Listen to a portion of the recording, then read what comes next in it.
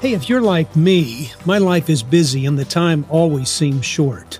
I get distracted, and many times, at the end of the day, I wish I had kept what was most important on my mind. And that's why I wrote this 365-day devotional called Daily Hope for Families, to keep what is important at the top of your priority list. Look, this book took over 4 years to write, and 4 years of effort to find the right scriptures with the applicable devotions to match. I've never worked so hard on writing a book, and I know that you'll want one. So where can someone go to get this daily devotional? Let me tell you, go to www.dailyhopeforfamilies.com.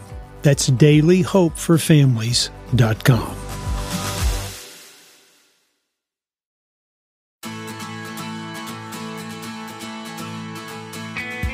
Welcome to Parenting Today's Teens, a daily podcast that provides stories, insights, and wisdom to help you as a parent gain a deeper relationship with your teen.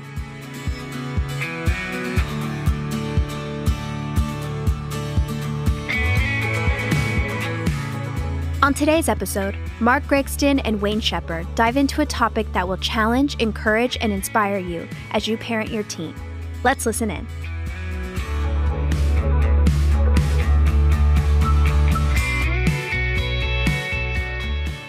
Mark, our topic is broken parents helping broken teens. Yeah, we've always said that we offer help and hope to a broken world. And what I find is that in the purpose of helping kids who are broken, we find that parents are just as broken, looking for a way to fix that which isn't all put together. I think we all wonder about God's timing and hoping that He'll fix our brokenness and allow this cup to pass from our hands. I'm reminded of C.S. Lewis's comment where he says this: "I'm sure that God keeps no one waiting unless He sees that it is good for him to wait." Wow. And I sit back and I go, there's something special about being broken.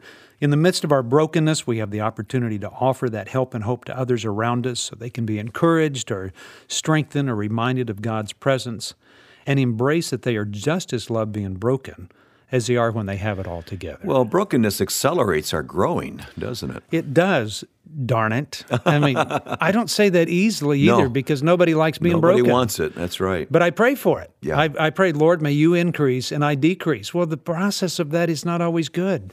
I want you to be exalted and me not. It's not always good. I want to become more like you. Those are prayers that are tough because God takes us through those times, those momentary light tribulations that create something in us for us to become more like Him. But it's usually at a difficult spot. So my point is that this is a great opportunity to become more like Christ for in both the parents midst. and teens. That's right, in the midst of the brokenness. Mark, when you get involved with families, very often it's during a season of brokenness in their home. It really is, and it's a mess. I mean, it's an absolute mess because things aren't turning out the way they wanted them to. It's not what they'd hoped for. It's not what they dreamed of, and so they start experiencing a sense of brokenness, of being torn down. And I've always told people, you're at a good spot because you're looking for something different now. And so I tell parents, okay, you got to do some things in the process of this. And the first thing you do when you have a broken family is not blame it on one of your kids or anybody else, but look inward and look at yourself and say, maybe it's me. Maybe I've caused something. Maybe I'm dealing with issues that I never dealt with as a teenager or somebody in my 20s or 30s, or maybe something has come up, something has arisen, something's not quite as perfect as I thought. Because I think we're deceived into thinking that everything's perfect in the early years of our kids, and so it's going to be perfect during the adolescent years, and it's just not that way. When things are broken at home, it can seem hopeless. I mean, it seems like there's no way out. That's right. And I think it's because we don't know what it is that's causing it. And so this is where you pray that prayer out of Psalms where it says, Lord, search me, know my heart, and see if there's any hurtful way in me. Before I look at the speck in somebody else's eye, I need to look at the log in my own. It's just the way that I pursue dealing with issues. Look at me first, and let me figure some things out so that when I go to somebody else, I might have to admit some of my own wrongdoing and how I've hurt them. And that usually sets the stage of change for them to deal with their brokenness as well. And it seems like very often we resort to control when things are broken, just clamp down. Well, yeah. I mean, I think that's the tendency is that when things are spinning out of control, you want to hold on to something to control it. Mm-hmm. And I think what we find is we were never in control in the first place. We just lived under Don't fool yourself. That's right. We just lived under the delusion that we had control. And I remind people all the time, God is still in control. Don't waver. He's still in control. So don't you start taking control, because then you're only making it worse. Now, yes, you need to remain secure, but secure yourself to that which is going to hold you up during this time. And don't be controlled by things of your past that may determine the path that you walk on. Mm-hmm. Let me give you an example. Okay. My wife was sexually abused. She was not created for her grandfather's pleasure. She wasn't. And so in the process of that, her thinking got a little skewed. And so she responded and found that she was trying to change the message that was put into her mind by somebody who did something wrong for a period of 7 years. And she started to think in that pattern. She was being controlled by something that happened to her. Mm-hmm. And you've got to look at that and say, okay, I'm not created for that, and I don't want to be controlled by that. I was created in God's image for His pleasure, not for anybody else's. And maybe we should have started with this point, but you can't just, sail on and ignore the brokenness, can you? Well, I think this is true, that unresolved issues only rise later in life when the consequences are greater and it affects more people. You'll pay later for it. That's right. Yeah. I'm reminded of an old oil company ad from years ago, and it says, "Pay me now or pay me later." Yeah, right. And I remember it, and it dates me just a little bit, but I find this to be true. That is timeless truth, because either you deal with it now or later. Now is the day. It's not tomorrow, the next day, because it only gets harder, and it only is going to affect more people, and the consequences are going to be greater. It can last for generations, too. It really can. So stop it. Don't ignore it. Pay attention to it. Sit down at the table with the family and say, I need to speak to the elephant in the room. We've got something going on that's going to destroy us if we don't deal with it now. And don't worry about the impact of that. People get so scared. Because I tell you, God is in control. Always has been. He always will be. So let him do his job. Yeah. All right. For parents who acknowledge their brokenness, what do they do? What are the steps they take? Well, know that in the brokenness that you have, I mean, it's really, when something breaks, it's because it's not working anymore. I mean, it's shattered. It's apart. And so now you get the opportunity to piece something back together. Does that disqualify me from being involved in my teen's life? Oh, absolutely not. I mean, there's something about brokenness when you go through it together that has an amazing way of bringing your relationship together. The one thing that kids tell me all the time is, I'm getting my life together. What are my parents doing? And I always tell them, oh, make no mistake. Your family feels just as broken as you do, and they're working hard to put things back together. I think it's guiding people through that process so they can become healthy, and it can be used in a good way to maybe reach somebody else who might be falling apart. God's always preparing us for that next person that we encounter. And if that's true, then it's being used for His glory, that all things really do work together for good. Have you seen teens who have been positively affected by their parents admitting their brokenness? Oh, yeah. I mean, I think sometimes kids rebel because they want their parents to be broken. Sometimes I think the rebellious kid in the family is the healthiest kid out of the whole bunch. They want parents to admit their mistakes. That's right. They just tell me that you're wrong. And it's so hard for people to do that because they haven't resolved those issues. They've waited to a later time, and now unresolved issues from their childhood are coming up as they're a parent. And it's affecting more people, as I said earlier. And how open should parents be about the process they're going through as finding healing from their brokenness? Oh, I think they ought to be sharing with their kids. I'm in counseling. I mean, some of the things we're working on is this. Now, I don't think it becomes one of those sessions that a mother just pours out everything and scares their kids. Yeah, but don't hide the big picture, huh? But yeah, don't hide the big picture that I'm struggling through some things and I'm going to get to the other side and I'll keep you posted.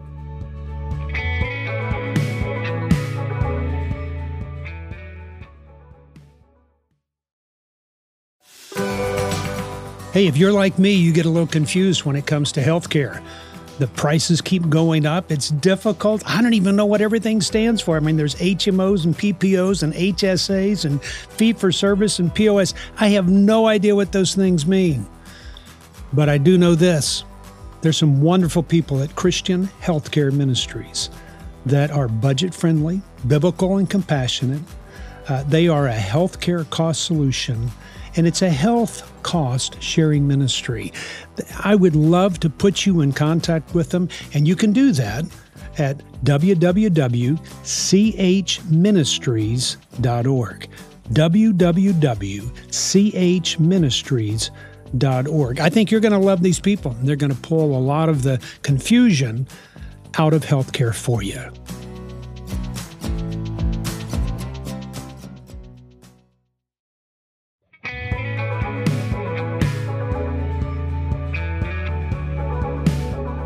I think there's hope in every situation that I come across. And I just think of the craziest of situations, and I still think there's hope. I mean, God still is on the throne, and He's still in control, and He's still the one that wants to bring family. He created families for a reason. You've seen much healing, haven't you? Well, we really have. I think we've just done it enough that we've seen it enough. We go, okay, we know the process.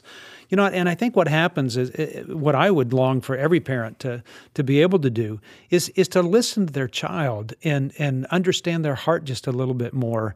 And you're never going to be able to figure that out until you start asking your child. Mm-hmm. But you can't ask your child that question until you deal with your own stuff. And this is how I do it. I tell somebody about brokenness in my life that ushers in the opportunity to talk about brokenness in their life. I mean, nobody's going to talk to you about brokenness if they don't feel like you've ever been broken. Mm-hmm. But everybody who has been broken wants to talk about it. Good point. Yeah. And so there's something about that a parent has got to try to be that safe place for their teen to share and have a discussion. And so I tell parents, so whatever your child says in their brokenness, because brokenness doesn't always look good, you know, it's just don't shame them and don't judge them.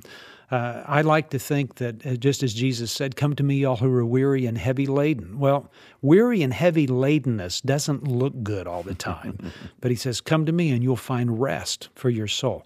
That's what I want for kids, and that should be one of our goals as a parent. That's right. Hey, we've talked about parents acknowledging their brokenness. How can parents help teens who are broken? Well, I think the other thing is being patient as well with them and go after their heart.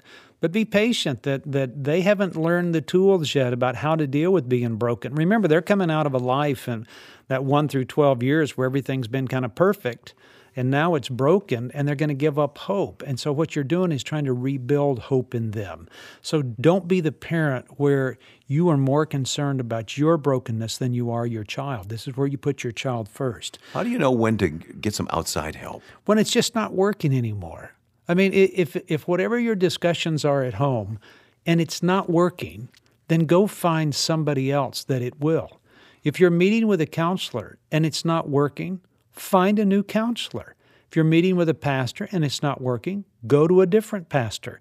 Keep turning over rocks until you find what you're looking for. The stakes are too high, aren't they? They really are, because if it's unresolved and you're not getting anywhere with whoever you're meeting with, then it's only going to get bigger. It's only going to cause more damage in the later years. And I know you believe strongly that parents need to pray and pray together about these things. Well, I think so. You know, I think what prayer does for so many people is that it reaffirms that I can trust God.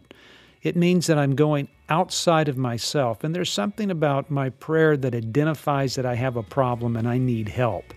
And so it makes me anticipatory, if you will, of something new to happen, so I'd look for things to happen.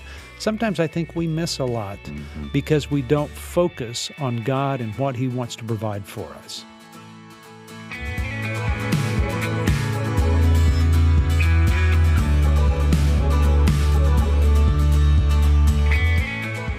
Thanks for listening to Parenting Today's Teens. For more information, you can visit parentingtodaysteens.org, heartlightministries.org, or markgregston.com. Join us back here tomorrow for another great episode. We'll talk to you then.